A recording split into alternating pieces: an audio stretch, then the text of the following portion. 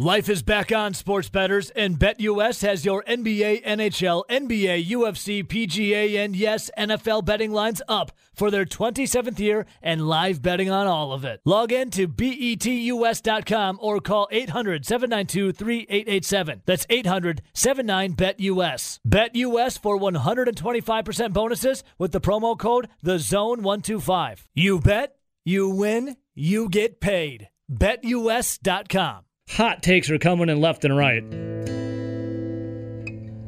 As the Wisconsin Badgers disappoint Bucky Nation across the world. So bad, in fact, that the safety Colin Wilder had to apologize after the game. Rowdy's over-under win total of 9.5 is in jeopardy. It's now Badgers' last stand as Michigan comes to town. And it'll be that way every single week.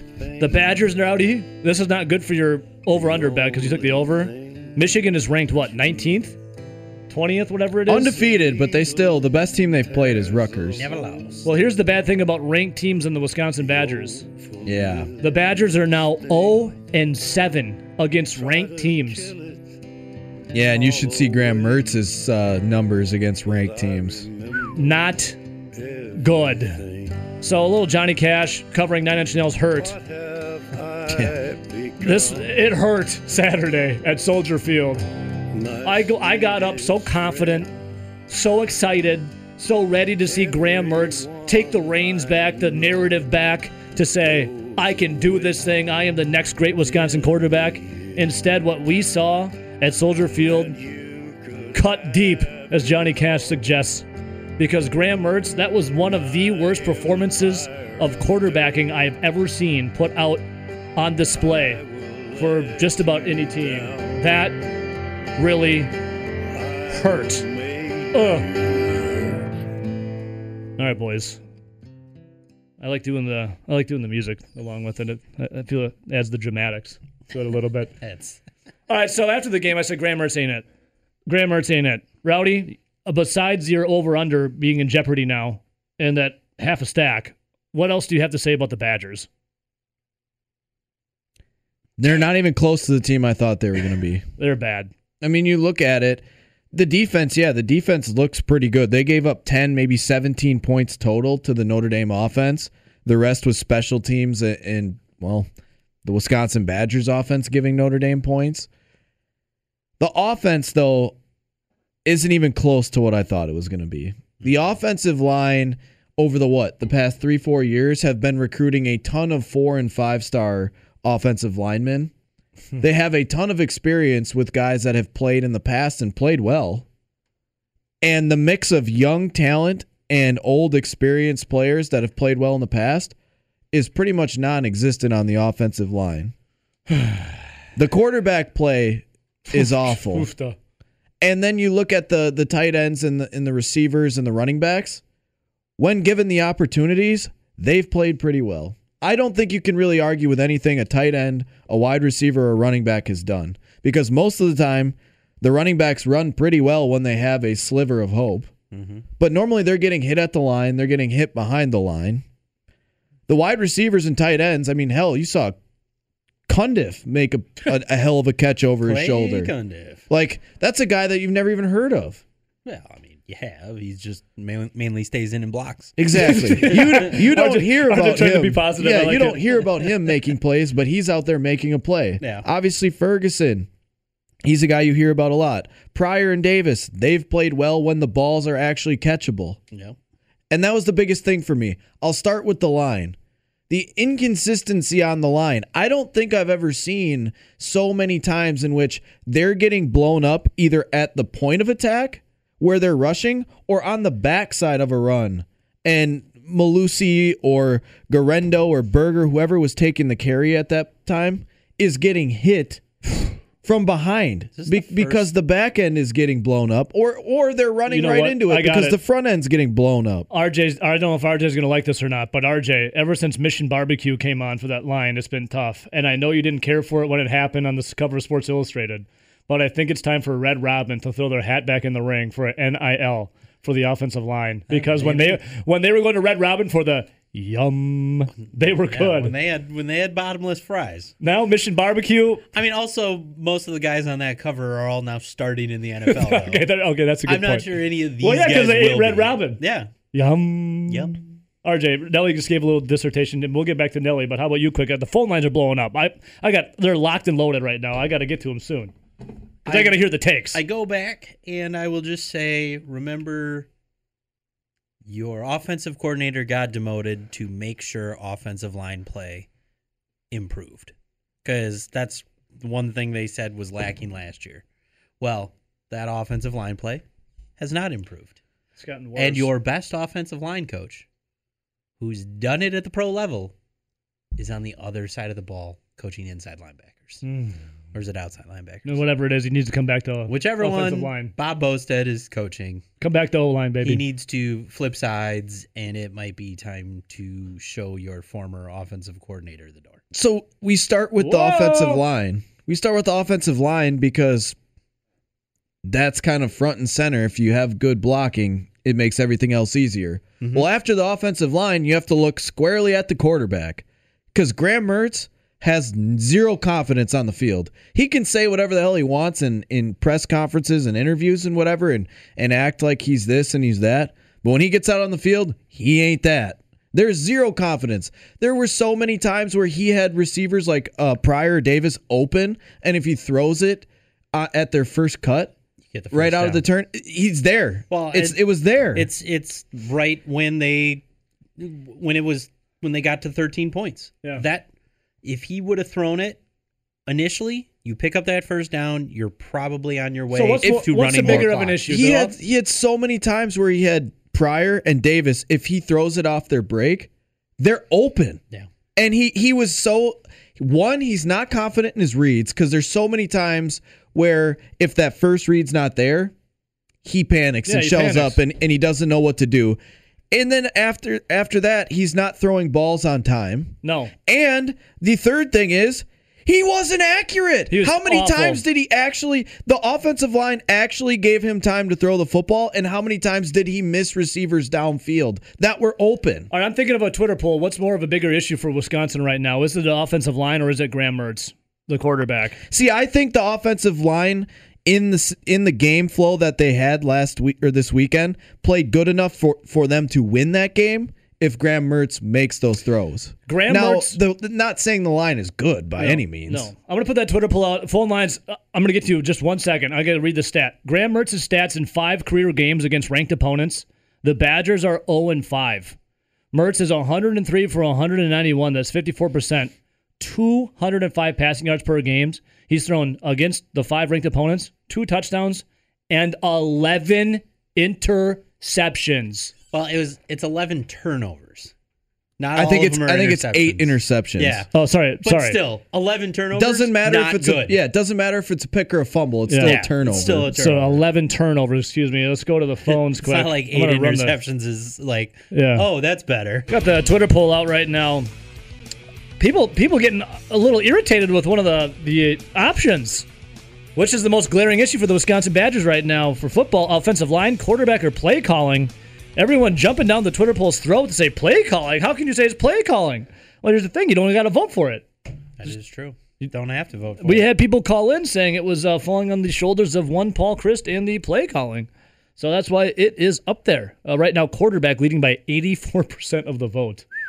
Play calling 11%, offensive line 5%. We'll react to it. But first, I brought this guy's name up over the commercial break, and it's like Beetlejuice. You say it 3 times, Beetlejuice, Beetlejuice, Beetlejuice, and all of a sudden he appears. Dave from Winona. What's up, dude? By the way, Nelson was 4-2. I'm going to learn, Nelson, I'm beginning to learn Chinese because we're going to go there enough over the next 3-4 months, so I think my second language will be Chinese. Oh, the World Buffet?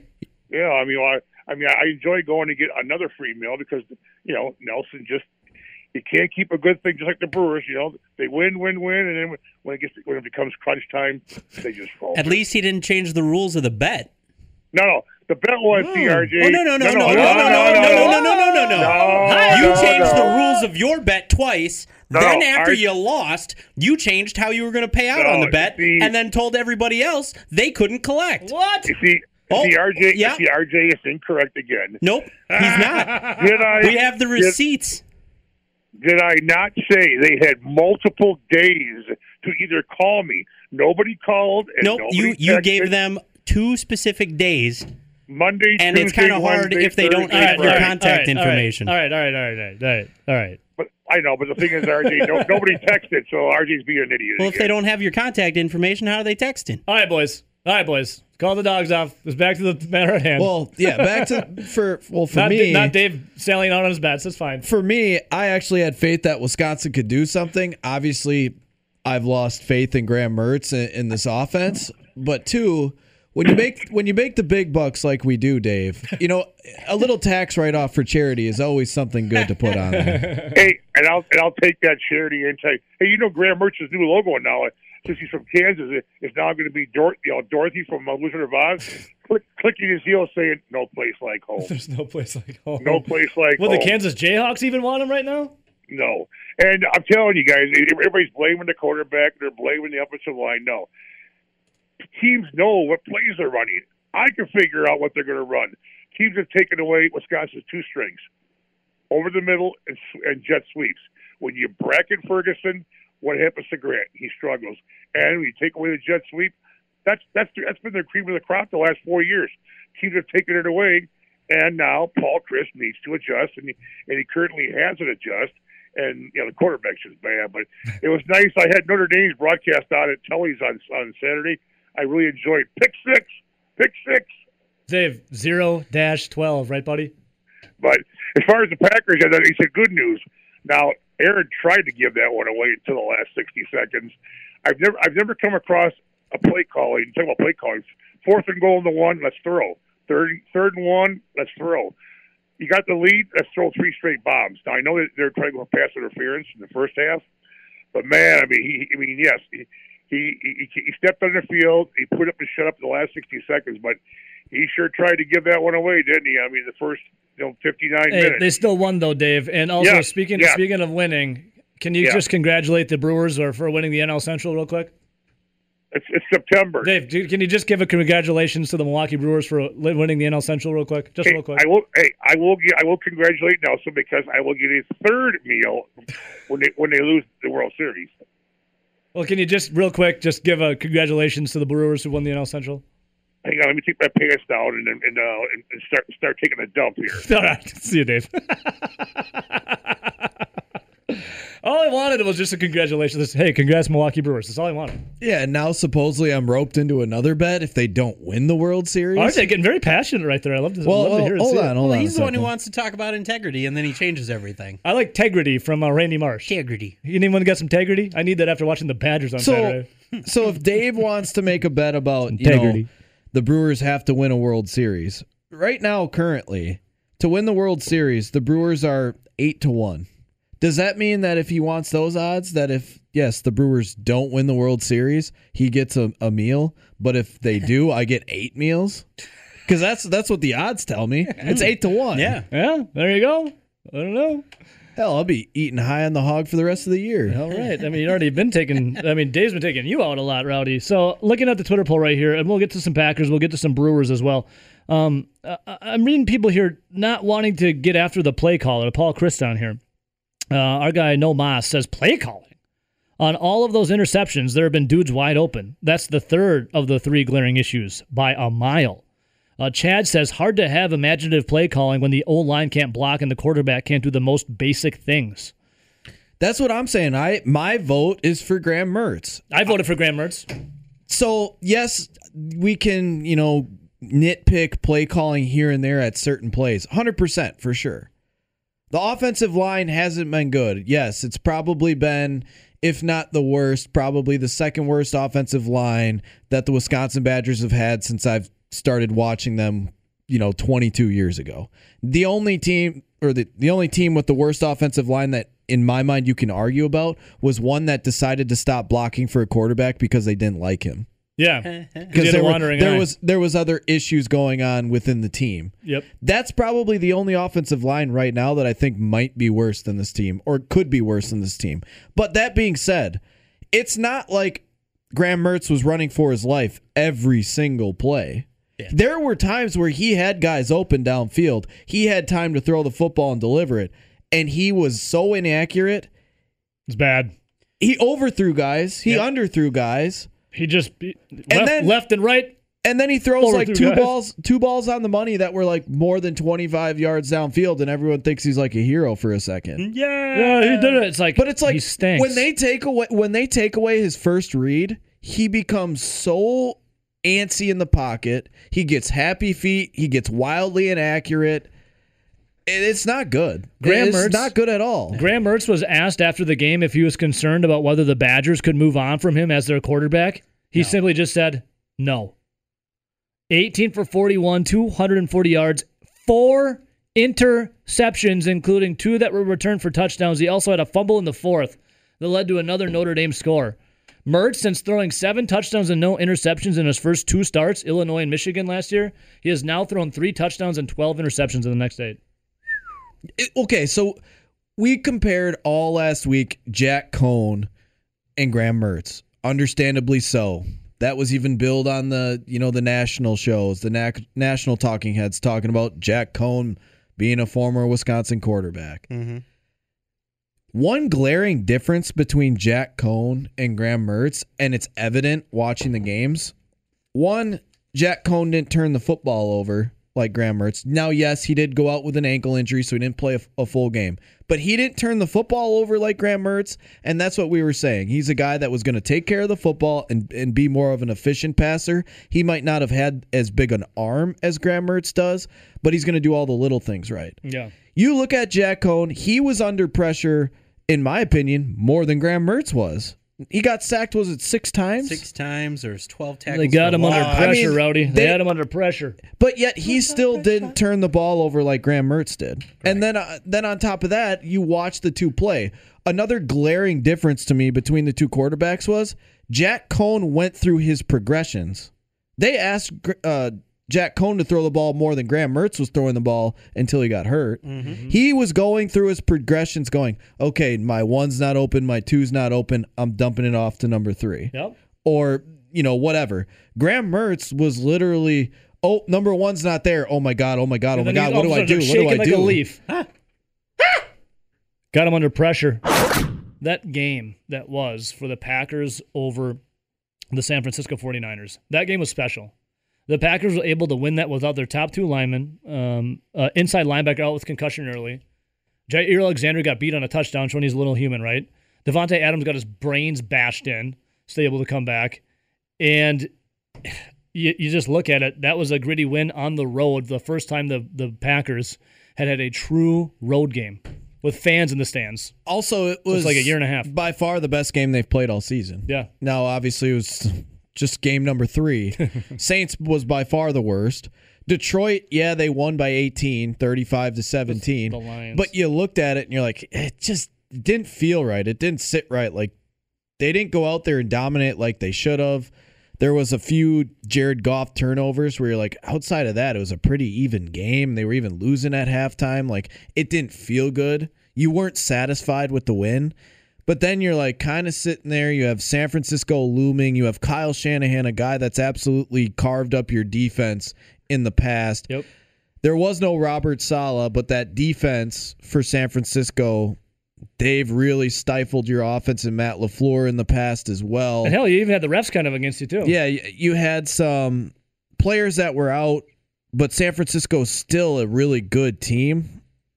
Indeed they are. They went in there, and in my opinion, they kind of dominated San Francisco. They did. They totally did. Now there was a third quarter lull. But they got stopped in the red zone down near the goal line and didn't come away with any points. Yep. But outside of that, I thought the offense looked pretty good. And without the refs somehow finding either no calls or calls that went against the Packers, I don't think that was really a game. No. Yeah. I think the Packers, without a lot of those calls by the referees, they go out there and really put it to San Francisco. I mean, how many of those phantom calls or lack thereof a call was it just continuously in the second half? Yeah. How great? Well, the refs were just. Listen, it was pretty one-sided. But here's the thing: you hear Niners fans today complaining about how the Packers got all the calls too for those pass interference calls. which were clearly pass interference calls. Yeah, like the one where Like, Devontae come on. Adams gets grabbed like the whole time and Yeah. then he gets redirected. They're like, what did I do? What? It's like, in what world is that not pass interference? But the big thing that bugged me too was the Eric Stokes pass interference down the middle on 3rd down, where he barely had his Oh my hand God. on the Didn't even guy's touch him. shoulder for like 2 seconds. He maybe brushed his collar. And the guy fell over by himself, and they called pass interference. And then you got Collinsworth on the call saying, "Oh, well, he did have his hand on his shoulder." It's like, stop it, at dude. what point you were just saying how, "Oh, I don't know about the Devontae Adams one," where he literally got pushed and turned around, but Yeah. now all of a sudden that is? Yeah. Packers were able to just get it done. No, it was their, and the defense looked good. The best part about it did. The best part about it, Rowdy, was you go to San Francisco. If you're a Wisconsin sports team and you go to California, you always struggle. The fact that the Packers went out there and took it to did you see right when they scored, the Packers did the first touchdown, Matt LaFleur was like, F yeah, that's what I'm effing talking about. Matt LaFleur just dropping F-bombs. You knew that game was big for Matt LaFleur to punk Kyle Shanahan at Levi Stadium. The fact that they went there, the first true road game they've had, with the first true away, the fans, breathing down their necks, for them to go out there and do what they did. 37 seconds left, no timeouts, and Rodgers and Devontae, the connection, then set it up for Mason Crosby. It is, to quote Brett Bielema, borderline erotic. Well, just think about how different this game feels if they lose to the 49ers. Like, if, say, that last 37 seconds didn't happen and they didn't go down the field and score, or say that the Mason Crosby field goal wasn't made. Mm-hmm. How upset are you now that the Packers are 1-2? They just got completely hosed by referees out in San Francisco. Oh, yeah, like we'd the be field livid. goal just We'd be makes it livid. feel so much different because they played such a good game. Yeah. The defense, I thought, played really well because San Francisco probably had at least 2 touchdowns that were aided just strictly off of referee calls. Yeah. I thought it was by far their best game, and it just would have been a shame if it would have been ripped away from them due to refereeing down the stretch. Yeah, it was great. Rowdy, here's the comment here from Aaron Rodgers after the game. Rodgers just so confident. Mason Crosby just so confident. Devontae Adams just so confident, even after getting his brains bashed in. Should have been a call. Where's the refs on that one? Here is Aaron Rodgers. Yeah. How'd you miss that? Yeah, here's just a 3-second clip from Aaron Rodgers after the game. How can you not be romantic about football, man? How could you not be romantic about football, man? So he steals a line from Billy Bean in Moneyball. Hey, Rodgers is always borrowing, Rowdy, and referencing, and little clips He just here and there. took out baseball and put in football. How can you not be romantic about football, man? How can you not be romantic about football, man?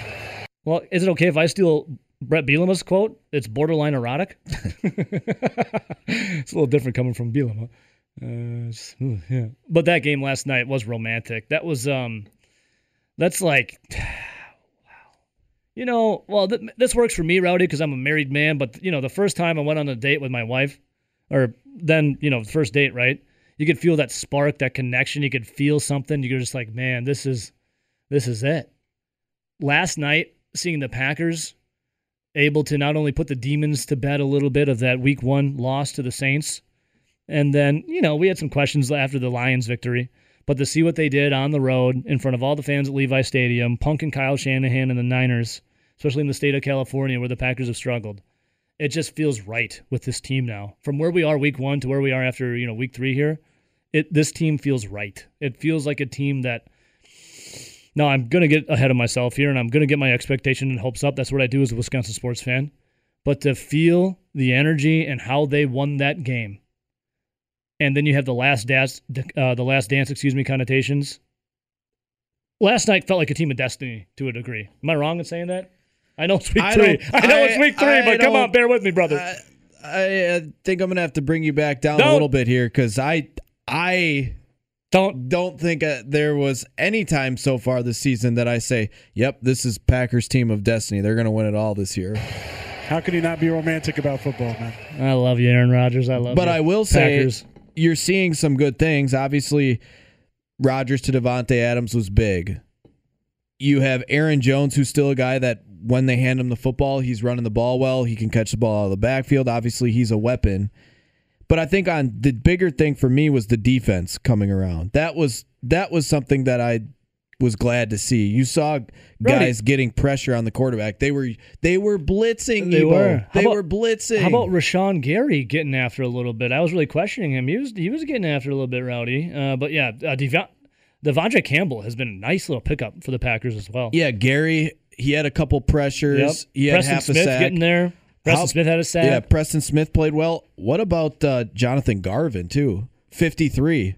Looks just like Rashawn Gary with the dreads, but he's 53 instead of 52. Yep. He got after the quarterback a couple times, had half a sack. It was nice to see they were bringing pressure and that they were getting to the quarterback and at least causing issues. We didn't hardly see any of that in the first two games. Hey, the defense was so good by Packers standards last night that the first person that Aaron Rodgers hugged when they won that game was the defensive coordinator, Joe Barry. Another positive. How about the fact that MVS and Rodgers were finally on the same page? Yeah. With an open deep ball? Yep. Is MVS going to be okay? Because remember how many times he had MVS in the first couple of weeks wide open and he just missed them? Yeah. Team of Destiny, I'm not going that far, but yet again, it felt like it though. This one felt good because it felt like it. They played their best game. They had everything going against them, and they still found a way to win. It felt like it last night, man. I just could feel it. It's epic. Mason Crosby hits the field goal. Packers win. How about the offensive line though? From the green and gold, Elton Jenkins not able to play, ankle injury. Bakhtiari out. So in jumps Rowdy. I screw his name up. Niji Ojman. It's wild because going into this, first off, obviously we've talked about Aaron Rodgers looking good, the connection with Devontae Adams looking good. He hit a couple plays to Valdez-Scantling for longer passes. It looked like it was starting to come together. Aaron Jones was being Aaron Jones when handed the football. He's a guy that he's shown he can do multiple things, catch the ball in the backfield, run the football. We talked about the defense having their best game and the Green Bay Packers putting their best game out there, but we didn't talk about the offensive line. Yep. And the offensive line played really, really well. Like Rodgers only sacked one time. Myers is looking like a really, really good pick. Obviously, you have besides a little ass chewing he got from Rodgers at one time. Yeah, but you're going to have that. He's playing in his third ever NFL game. Like, you're going to have that. There's going to be some growing pains, but he's showing you that he clearly is going to be a good one once he's fully done developing at the NFL level. And that's what on the broadcast, hey, Corey Linsley warned him a little bit. You're going to get your ass chewed a little bit from Aaron Rodgers. That just comes with the territory, though. Well, then you look at the guard play, and you had Newman and you have Runyon. Both played extremely well. Yeah. And then Billy Turner was just Billy Turner. Oh, Billy. Nothing flashy, just gets the job done. But yeah, even at left tackle, you're down your best two offensive linemen. Yep. And you're playing one of the better fronts in the NFL with the San Francisco 49ers, who, I don't know, you ever heard of a guy named Bosa? Nick Bosa's pretty good. Yeah, he was a beast. I mean, they have a ton of different guys that they can come at you with, rush-wise. And that Green Bay Packers team, for the most part, they kept Aaron Rodgers upright. Yeah. And they allowed just one sack. Just one. And you're literally playing with your third-string left tackle. It's like a utility knife, yeah. Yeah, they need to get more of a praise for how well they did, too, because I don't think anybody would have thought that Aaron Rodgers would be sacked just one time in a game. Especially that was in San Francisco. With a guy like Nick Bosa staring you down on the other side. Yeah, you have Kinlaw. I mean, D Ford's out there. Like, they have players. They do. And it's just... It was a thing of beauty. I think you're seeing that this is going to be a really, really good offensive line because they're going to have to figure out where some of these guys are going to play. Totally. Because Bakhtiari is expected back, week 6 or 7? Yep. He's going to come back and play left tackle, obviously. Then you're going to move Elkin Jenkins into playing right guard. Okay. Get him healthy. Now Meyer is your center. Billy Turner is definitely your right tackle. That leaves just right guard open for one of 3 guys. And it's John Runyon, it's Royce Newman, or it's Lucas Patrick, who looks like he's fallen out of the graces with the Packers. So it really looks like it's just Newman or Runyon that'll come in and play right guard. Runyon's nice, and Newman's got that beautiful mullet.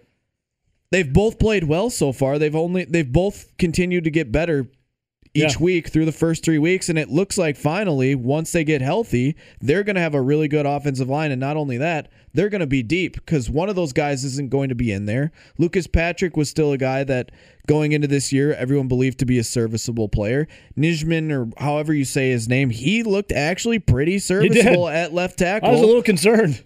Yeah, after he kind of got into the flow of the game, he looked pretty serviceable. Nice. And for a third-string left tackle in the NFL to play that well, I think Brian Gutekunst has to be ecstatic for what he's got. Life is back on, sports bettors, and BetUS has your NBA, NHL, NBA, UFC, PGA, and yes, NFL betting lines up for their 27th year and live betting on all of it. Log in to betus.com or call 800-792-3887. That's 800-79-BET-US. BetUS for 125% bonuses with the promo code THEZONE125. You bet, you win, you get paid. BetUS.com. I'm going to go to this guy right here, our sports director, Zach Heilprin. Zach, good morning. You were in Soldier Field. You're at Soldier Field watching that display of, I guess, football.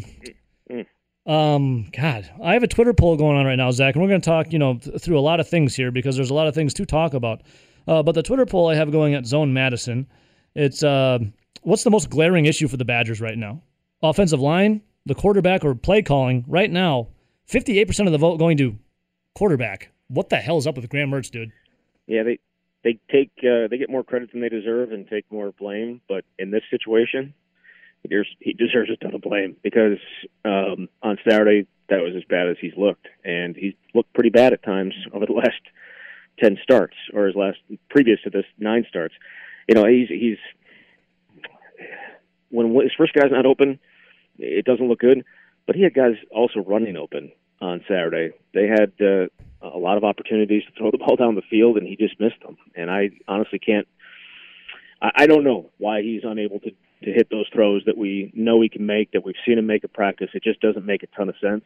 And I don't have an answer to why Graham Mertz is not the player that we all think he is, or thought he would be, I guess, coming in. And obviously the high school rankings don't mean a ton, but I've seen him make the throws. I know he can make the throws, and he just hasn't been doing it. So, Zach, after the game, Mertz was asked, I'm reading your awesome article at MadCitySportsZone.com and your tweets at Zach Heilprin, but Mertz, after the game, was he asked if the Badgers could move on from him as their quarterback, and he simply just said no? Yeah. Like, what was the vibe like after, when that question was asked? No, I mean, he answered it straight up no. I mean, it wasn't like he was pissed off or anything like that. He just said no. And you know why he said no? Because he knows they can't. They don't have anything behind them. It's not like they can go to their bench and be like, hey, let's give this guy a shot. Chase Wolf, in every opportunity he's had, he has not delivered, save for, I guess, one pass against Minnesota to Jack Dunn for a touchdown late in that game. But he's thrown 12 passes in his career. 3 of them been intercepted. Like, you as bad as Mertz has been, with the ball, Chase Wolf's been worse. So there are no other options. Graham Mertz is the quarterback. Now, maybe you get Chase Wolf involved in some kind of package like they did at times last year, but no, he doesn't have to worry about being, at least right now, at least this year, he doesn't have to worry about being replaced. I have a lot of questions, coming from that. It's like, what's it come to recruiting and what's it come to that quarterback room and the future of the Badgers? If Graham Mertz continues to struggle like this, it's going to be some tough sledding. But speaking of tough sledding, yeah? No, I'll say this. We've kind of talked about it on the camp yesterday. If it continues to struggle, there's not a chance in the world that they don't go out and get somebody in the transfer portal next year. Like, they have to. There's just no way that you can go and even, you get Miles Burkett, who's a true freshman coming in, but he's not going to play. Deacon Hill didn't even dress on Saturday, the quarterback they brought in this year. So there's no chance. I think they go and get a quarterback in the transfer portal if Graham Mertz continues to struggle. Wow. Vince Beagle tweeted out, Graham Mertz ain't it, and then he deleted it. It's like, it's okay to say that. Screen grabs don't go anywhere, buddy. No. I still want to ask you about the defense coming up here. Rowdy, yeah. I just never really understood that. If you're going to tweet that and you have a following like Vince Beagle, which are going to be Packer fans and obviously people from the professional ranks as well, even if it's up for 2 minutes, not even 2 seconds, a ton of people are going to see it. Yeah. Well, we all tweet or say stuff that when we're emotional, that we kind of regret. I've never deleted a tweet once. No one believes that. I've seen you delete multiple tweets. Not once. Multiple tweets. But either way, yeah. Not even about karaoke nights. Not once. No, we all have done that. Like, we all have gotten emotional about something. His just happened to be a lot more high profile than anything that we've ever done. So, Zach, speaking of high profile, the Wisconsin's offensive line is supposed to be this high profile line coming in. How they got the NIL deal with Mission Barbecue. It was something that was so heralded with all these big recruits. What's the? I mean, is the run game, was it bad, or was it just the offensive line was just so inept that they couldn't get anything going for that offense? I think it's kind of funny that everyone talks about the recruiting rankings, and yet the guys that are starting right now were not the much talked about recruits. Yeah. Well, the talked about recruits, did they even play? No, they're young. Most of all those high-ranked recruits have come in the last two classes. So expecting offensive linemen to as high-ranked recruits come in and play right away, it just doesn't make any sense. The only guy that's playing right now in terms of highly ranked guys is Jack Nelson, and he's still a young guy at right guard, and he struggled on Saturday. The entire line struggled, but they're recruiting so much better, yet the line is horrible. Well, the guys that they recruited just aren't playing yet, and I don't know, we'll see when that happens, but the line has not played well. They certainly didn't. They played horribly against Penn State. They were better against Eastern Michigan, and then they were unable to get much going in the run game. But Notre Dame was playing all but one guy within 6 yards of the line of scrimmage. They were not anyone because they were not scared of Graham Mertz. So the line can only do so much in the run game, and you've got that many guys at the line. It's one thing if it's Eastern Michigan, and you can just plow your way through it. And it's another thing when it's a top 10 team, which I think probably we shouldn't lose sight of. Both the teams that they have lost to are top 10 teams currently. So, but yeah, if you cannot run the ball, or if you can't pass the ball down the field and get them out of that single high, it's not going to matter what you do in the run game against a good opponent. And that's always been the case for Wisconsin. The passing game has to make the other team pay for putting that many people close to the line of scrimmage, and they just this particular group of Badgers to this point have not been able to do that. Man. Zach Heilprin, our sports director, joining us right now in attendance at Soldier Field to see Wisconsin suffer a crazy loss, a bad loss, 41-13 to the Notre Dame Fighting Irish. Zach, defensively, safety Colin Wilder apologized to alumni and the people in attendance. I don't think I've ever heard a player apologize to the fans and also former players. Is that something new for you as well? Yeah, he was really good after the game. In terms of just saying what was on his mind, and he was really passionate about it. But I don't necessarily think they have anything to apologize for. I mean, they didn't give up 41 points. 38 of the 41 came, after whether special teams or turnovers. Like, they didn't. With the defense, once again, has been fantastic. Like, so right now they're ranked 54th in the country in terms of points allowed per game. Wisconsin is. If you took away the special teams and offensive touchdowns they've given up, they'd be ranked 5th. So the defense did its job. But yeah, Colin apparently Eric Burrell and Jack Sitchie were in the locker room and they apologized to him. I don't necessarily think the defense has anything to apologize for, but he did it, and he's not willing to point fingers, even though everyone else is. Man, this is so crazy. I mean, the defense was good. I should also say that he admitted that it's going to be very, very difficult to keep the locker room together at this point, to keep the team together at this point because of the loss, a ranked loss, back-to-back ranked losses, big game losses, and he said other guys have to step up and lead because it's very, very difficult right now to keep everybody together, which is, I understand that, but you're only 0-1 in conference. You know what I mean? Like, it's not, the season's not over. Yeah. And so, I mean, if they go ahead and lose to Michigan, maybe. Okay, well, real quick, not to steal your thunder, Zach, but the Wisconsin Badgers right now are 0-7 against ranked teams. And last time I checked, Michigan's ranked. Really? Mm-hmm. They're 0-7 against ranked? Where'd you get that from? From you. Oh, okay. So, I completely understand that they're 0-7, and Michigan is going to be a huge challenge. But again, it's one game that they've lost in conference. What I'm saying is, I'm not saying that they're going to beat Michigan. I'm saying that they have an opportunity to, turn their season around and get it back on track if they find a way to beat Michigan. I mean, that's what I'm saying. I'm being Mr. Positive as opposed to. Wow. All right. Well, okay, Mr. Positive, Zach Heilprin. You said negative like you guys. You said the word opportunity. And, I don't know if he appreciated the reporters in the room and asked him about opportunities and winning the football game with Notre Dame Fighting Irish. But on this Twitter poll, it was quarterback, offensive line, and then play calling. Where does play calling stack up for taking blame here in these losses, especially Saturday? A lot. He has to own it because as bad as, St. Louis, even going back, you mentioned the 7 losses. They've averaged 11.6 points per game in those 7 games. And that takes into consideration the 21 and the 27 they put up in the final 2 games of 2019. They've been horrendous, and Paul Chryst has to own that. He has to own some of Graham Mertz, too. He's the one that's supposed to be developing Graham Mertz. He's the one that's supposed to be turning him in. He's the alleged quarterback whisperer from long ago that has certainly not been the case for the large portion of his head coaching career. But he has to own that for sure. But I also think that they're extremely limited when your quarterback can't make teams pay for he can't. Paul Chryst can't go and deliver the ball to Danny Davis when he's running down the field, or Kendrick Pryor on a double move way down the field. He can't make that play. That's not him. But when your quarterback doesn't make the simple throws, it puts you in a really bind as a play caller. But no, he has to own it because it's his team. Yeah. It's his offense. He put that on himself. He took that away from Joe Rudolph, put it on himself. He has to own it, and play calling certainly is a part of it. It's just not very imaginative, but how imaginative can you be when your quarterback's playing the way he is right now? Are you still waiting on that $500 on that bet? I got about 487 I'm waiting for. I'm sure you'll get it very soon. Yeah, I'm sure you will too. Hey, Zach, before I let you go, let's end on a positive note. How about Aaron Rodgers? 37 seconds, no timeouts, Devontae Adams and Mason Crosby. Where'd that one stack up for you?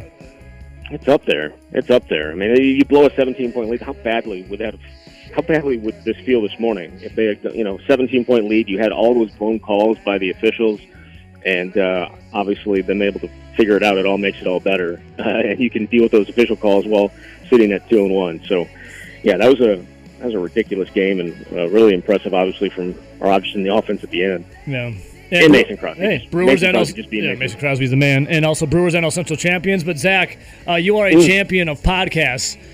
If people want to consume the camp, which I'm sure this week's going to be electric. You already alluded to it. Give us a little preview and how we can get it. Yeah, well, you can get it anywhere you get your podcasts. Me and Jesse obviously broke down the Notre Dame game and talked about Graham Mertz's struggles and whether he can overcome them at some point, somewhere down the line. Paul Chryst and potential hot seat. Oh, hot seat? Oh, no. Oh, yeah. So we certainly talked about that, and I don't want to spoil it for you. No, tease it. Just tease it, baby.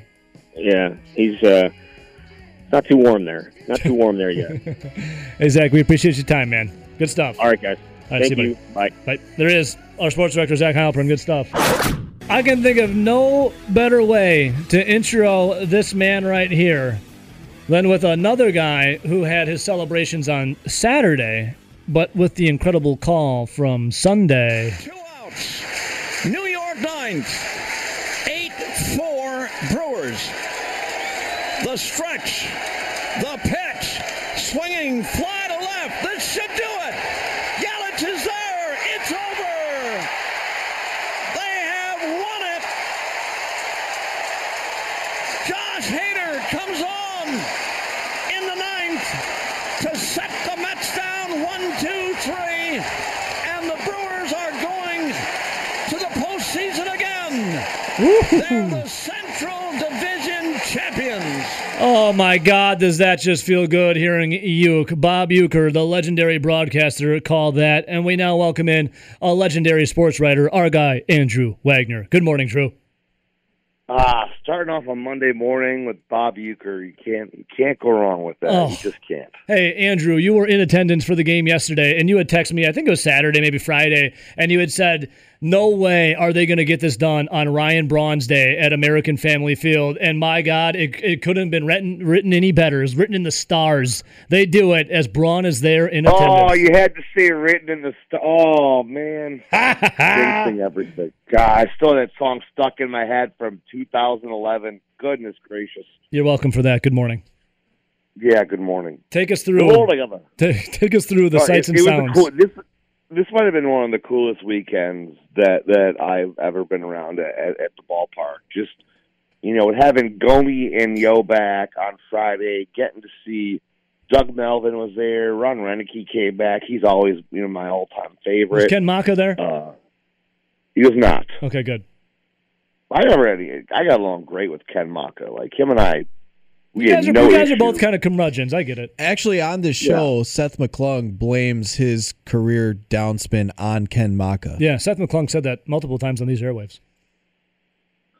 Yeah.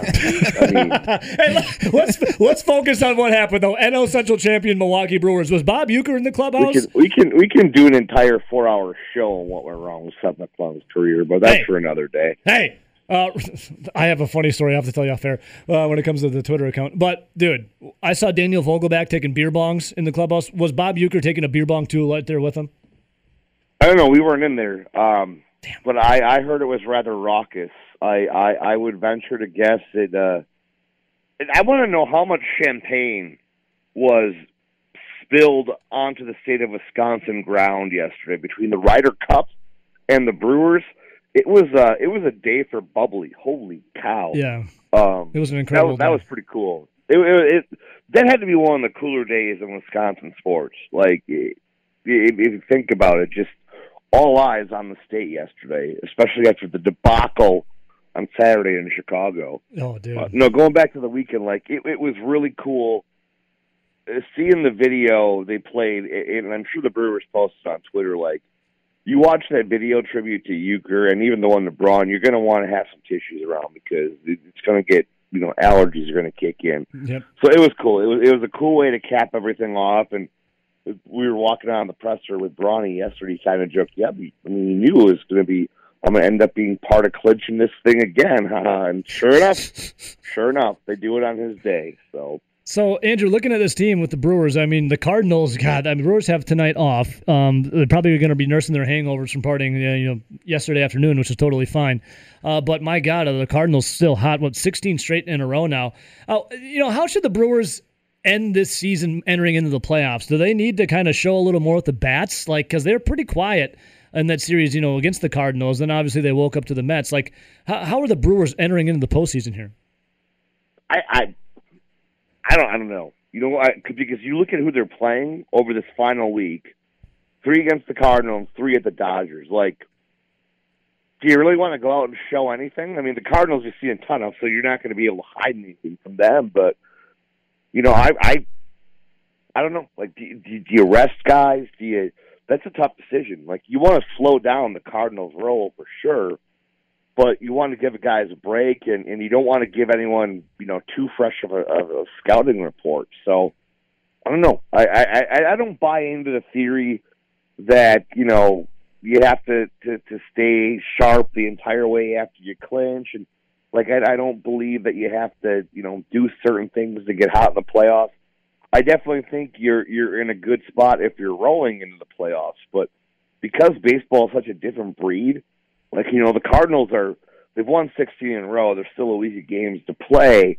But that one game playoff, one bad inning, that snuffs everything out. So, I don't know. It's going to be interesting to see how Counsell goes about this week. I'm sure he's going to use it to line up his guys and get them in position, in terms of the starters. But, I don't think you're going to see a lot of regular action.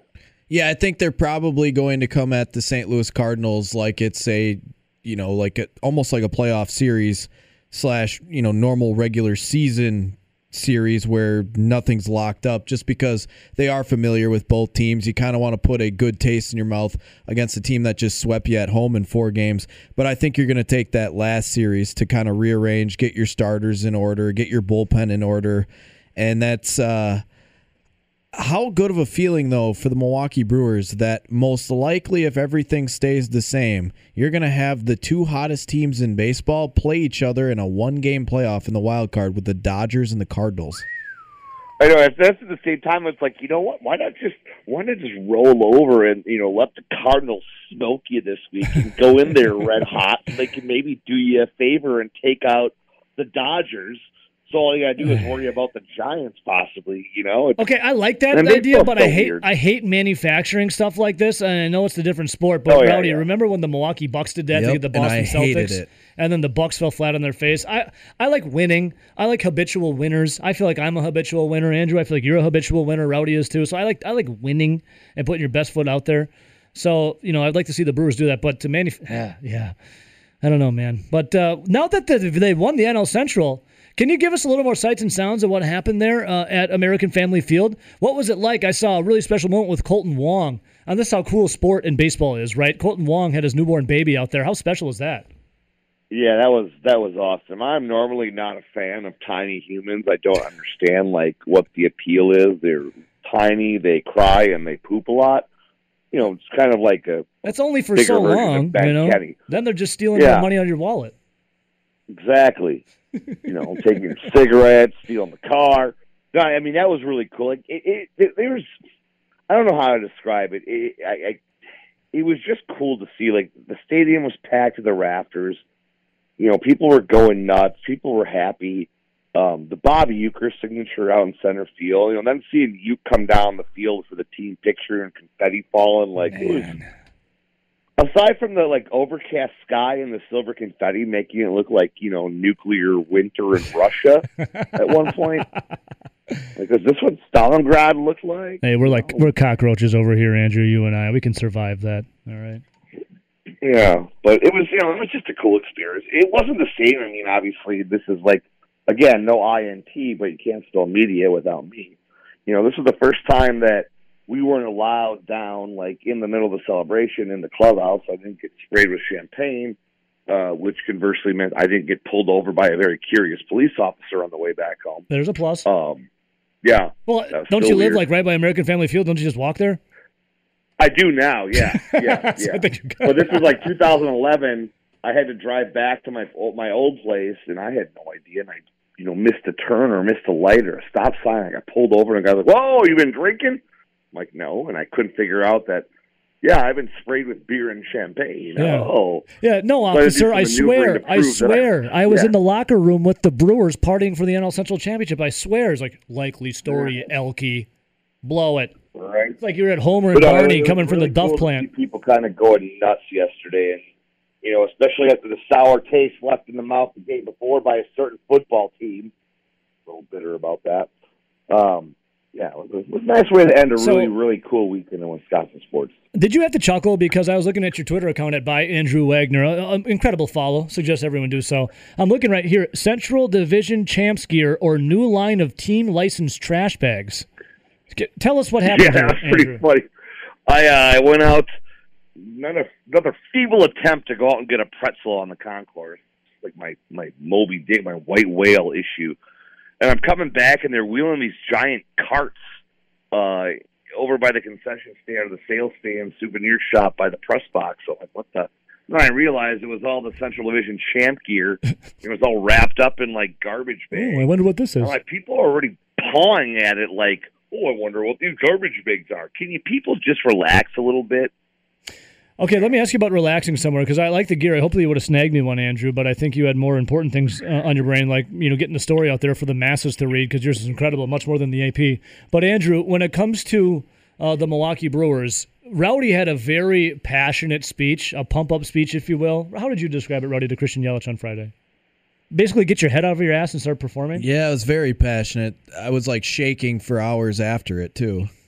What's the status on Yelly? He's the big reason why over the weekend, getting some stuff done. Are we concerned about Yelly moving forward, or can he get hot in October? I still have no doubt that he can get hot in October. I mean, guys go through slumps. It's baseball. I don't know. Very rarely do they go out and perform for 162 games, and very rarely do they go out and stink for 162 games, though the Brewers do seem to have one of those players right now. That wasn't a shot. I actually like JBJ a great deal. Oh, yeah. I mean, defensively, sure, but offensively, oh, my God. Oh, man, he is in the tall grass right now. No, I think Christian Yelich is going to be fine. He's one of those guys that, I mean, you've seen it. He shows up at the big moments. We saw it with Braun. We've seen it guys before. When that spotlight's on, those dudes are ready to go. And listen, when you're one of the better players, one of the best players in the game, guys are going to come at you with stuff. And you're going to fail a lot. It's baseball. How you do the next step at, and you're still not seeing him going out there flailing crazily at really horrible pitches. Yeah, you know what? He might strike out at one that he should have had more often than he has in the past, but he's not going out there and digging and trying to put it all on his back and trying to get it all back in one swing. And that's the sign of a guy that knows he's in a slump and knows that he can still do stuff to contribute. You know, that whole just put it in play mentality. Just get a good pitch, crank it, and let whatever happens, happen. That's a good thing. That's the encouraging thing. That's what tells you, all right, he's having a bad year. He's not just completely lost and hopeless at this point. Yeah. Andrew, what a segment. What a time to be alive. Brewers NL Central champions. I noticed when you were talking about how great the weekend that was outside of the Badgers, you said Ryder Cup, you said Milwaukee Brewers. I didn't hear you mention one Aaron Rodgers with 37 seconds left, no timeouts, finding Davante Adams for 2 big throws and Mason Crosby with the game-winning field goal. I'm not even going to lie. I didn't know until literally when my alarm went off to come on this radio show that they had won, because I passed out in, the second quarter of the game. And I woke up, just now. It was a long day yesterday. I didn't even know they were playing at night until I was walking out of the ballpark. Did you get at least a celebratory drink last night for the Brewers? No. Okay. I came home. I let the dog up because he'd been sitting here for 10 hours. Came home, ordered a pizza, ate it, fell asleep. Here's what I want you to do. I want you, and if you don't have one, maybe I can have someone drop it off. I need you getting a bottle of champagne, shaking it up as much as you can, popping it with the doggy this morning, chugging it, and then going back to bed, okay? I got Bucks Media Day in 3 hours, buddy. That ain't happening. Nothing wrong with a little maintenance buzz coming into the presser. Come on. Love you, buddy. See you, Love buddy. you, Good buddy. stuff. See you, man. There he is, Andrew Wagner, my guy. Forbes.com. Follow him on Twitter by Andrew Wagner. Good stuff. Crosby to try to win it. And the kick is good to win the game. The 49ers couldn't take enough time off the clock at the end. That was a big one. I mean, it was a 51-yarder, so it's you got to hit it true and hit it solid, and celebrating with the guys in the end zone, just seeing that energy and feeling that juice is what it's all about. Ooh, baby, nothing better than hearing that with Led Zeppelin in the background and the voice of our guy Mike Clemens. Good morning, Mike. Ebo, how you doing, man? Besides the Badgers, Mike, I am on cloud 9. I couldn't sleep last night after that Packers victory. No, that was a much-needed shot in the arm, and I'll tell you, on the okay, we'll wait and see side of the equation, you played a 49ers team that was on their 5th running back last night. And this is a system that's designed for running backs. This is a system that was designed 25 years ago when Mike Shanahan was in Denver with the Broncos, and he had an aging John Elway, and said, okay, how can we help this guy out? Let's come up with this running game and shorter passing game. And that was the whole philosophy through that, and then what they did when they were through the Redskins. And then this is actually what, Matt LaFleur was hired for. What do we do after Aaron Rodgers? Because we're not going to get someone who can pass the whole game.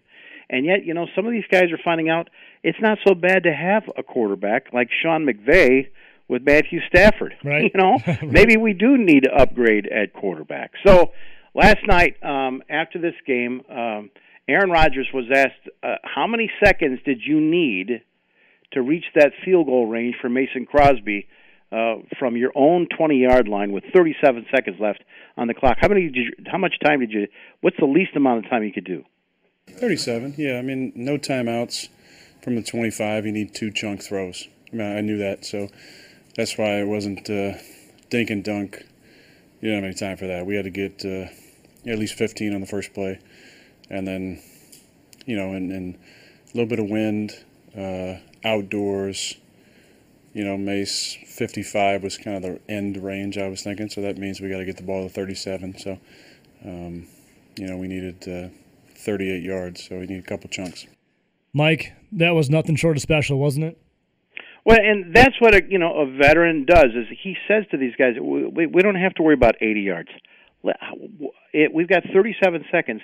We can get 38 yards, right? And get in Mason's spot. So the next thing is the first play was just brilliant. When he's dropped backs, he's got protection, and he finds his number one target, Davante Adams, with just single coverage over the middle at the 50-yard line. I mean, that was huge to get that final drive going that way. So Rodgers was asked, how did you and Matt LaFleur come up with that 30-yard pass play to Adams that took him to the 50? And he said it happened in practice last week. I do the 2-minute, and I like to adjust some routes from time to time to get a look at what it feels like against our defense. And so I just adjusted one of the routes, and we all liked it. And Matty suggested it right before the last, right before we went out there. He said, "What do you think about this play?" I was like, "Yeah, I like that. I think that'd be pretty good." It's like poetry in motion, Mike. A lot of people, putting their own little signature on it too. It's beautiful. Well, Rodgers, I think fans know this by now. When they go into 2-minute, Aaron Rodgers is calling all the plays like he's Bart Starr. I mean, he runs the 2-minute. That's the deal he made with LaFleur coming in. I handle 2-minute offense. So basically that's LaFleur consulting him. And, yeah, right before they went out of the sidelines, LaFleur reminded him of that play. Hey, remember that thing we talked about Thursday night, this particular situation. Here's the other thing that oddly worked in the favor of the Packers. They had no timeouts. That's when you think, 37 seconds and no timeouts? How can you possibly get this in the field goal range? But Davante explained that, the 49ers, they say, oh, wait, these guys have no timeouts. Protect the sidelines. Don't let anybody run out of bounds to stop the clock. Here's Davante. Well, I think the fact we had no timeouts played a lot into it because they were kind of shielding that sideline. So, it was the middle of the field was pretty wide open. And I wish on the first one I would have got a little bit more of field and refrained from getting scooped near the sideline by 51. But, we were able to get it done, man. So it's all that mattered. Mike, it's just I keep thinking back of that game last night, and I'm so glad I couldn't sleep because it kept running over and over my brain about Davante Adams. Is Davante Adams' brain okay, by the way? Because he took a bad hit. Yeah, even I could see up on the monitors that you could kind of see Davante's eyes through his visor, and you're like, oh my God, because he got hit by Danny Trevathan when the Bears picked him up from the Broncos. Trevathan drilled him and got fined, and Davante had to go to the hospital that night after that headshot. So clearly, Jimmy Ward is a first-round pick for the 49ers from 2014. There are still some of these guys that are really smash-mouth football players, even in the preseason. And I'm sorry, I perfectly understand it's football, but that you can't take the crown of your helmet and drill it into a guy's chin. And so Davante talked about what happened on that headshot from the 49ers safety, Jimmy Ward. I've dealt with a lot of stuff like that, and just the mental toughness to get in there to know. It wasn't a concussion, so it was, I went on the sideline. They evaluated and saw it right away. I was straight. It was really more than anything on the ground was my chest. I was having trouble catching the breath, but definitely good now. It just adds to the story of, Davante, Rodgers, Crosby being Warriors out there. And the thing that impressed me the most, not only was the Packers going up 17-0 on this defense. Now, that 49ers, those corners, man, they're out there with, they're at second and third string cornerbacks too. Quan Williams left the game with a calf injury. Josh Norman, their veteran, he left the game with a chest. So you got, second and third string corners out there. But the Packers still got back to running the football, and that is a very tough defensive line. And when the Packers lost those NFC Championship games, you had Corey Linsley and these other veterans out there. Last night you had 3 rookies. Between Josh Nijman at left tackle and then Royce Newman at right guard and Josh Myers the center, those guys have got a combined game of like 5 games that they've started, 6 or something like that. And so the difference is you could see that these guys came to play against one of the most physical teams in the NFL, the 49ers.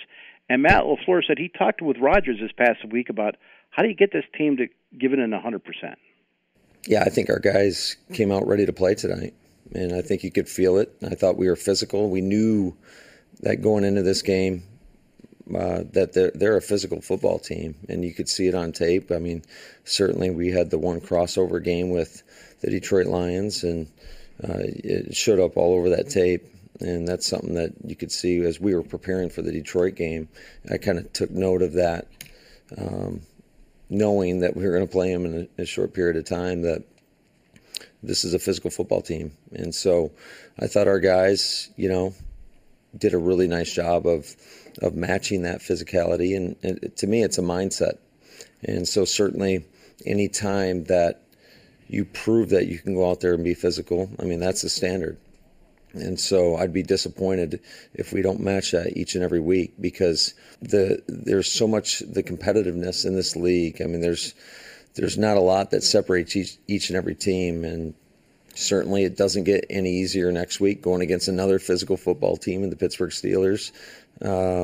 So our guys are going to have to recover in a short time. We had a lot of guys get nicked up today, and they're going to have to put everything in to trying to get their bodies back, get their minds right. I mean, shoot, I think we land at like close to 4:35 in the morning, and so it's a pretty quick turnaround, and they're going to have to get rested up and healed up for another physical battle next week. Yeah, Mike Clemens joining us right now. Mike, I think that meant a lot to Matt LaFleur, because when the Packers first scored on the opening touchdown drive, it was him on the television broadcast saying some choice words. I can't repeat them on the airwaves. Some choice words about him, taking it to Kyle Shanahan, one of his friends, an old, buddy.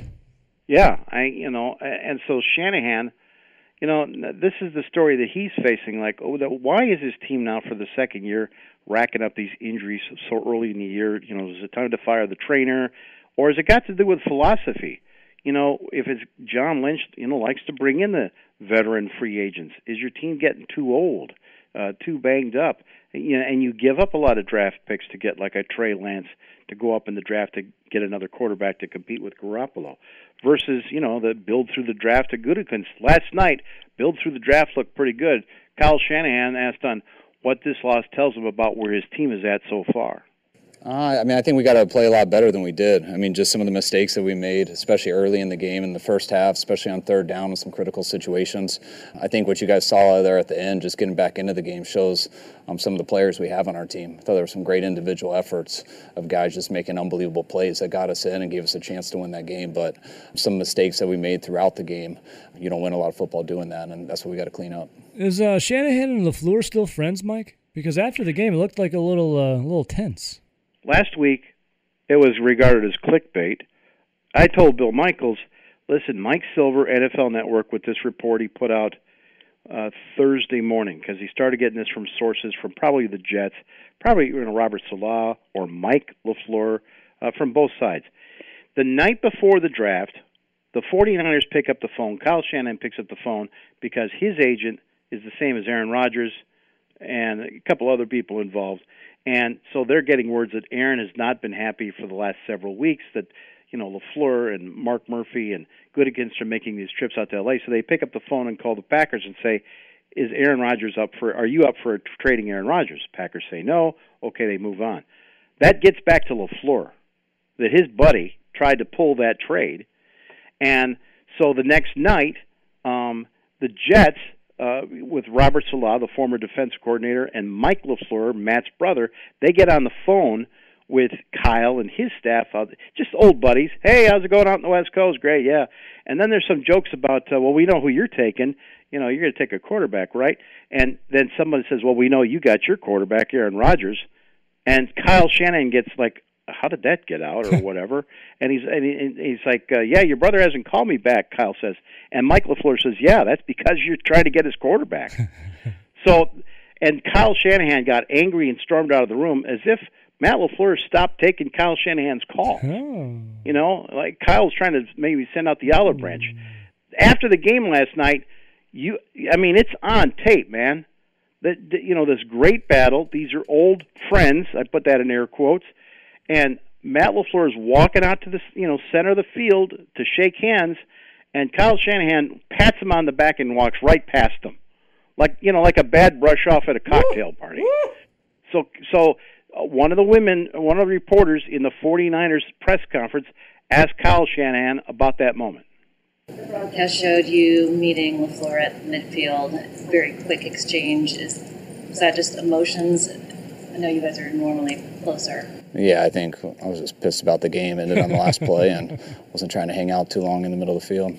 Yeah, I'd say you have to ask Kyle about that. I'm sure I know Kyle, and he's ultra competitive, and I'm that's a tough moment for anybody to be in, and I'm sure he was ticked off that we were able to take the ball down and kick a field goal to win the football game. But yeah, certainly I'm not going to let anything that we've got a lot of history together, so I'm not going to let anything come between our friendship. I think Taylor Swift said it best, Mike. Now we got bad blood.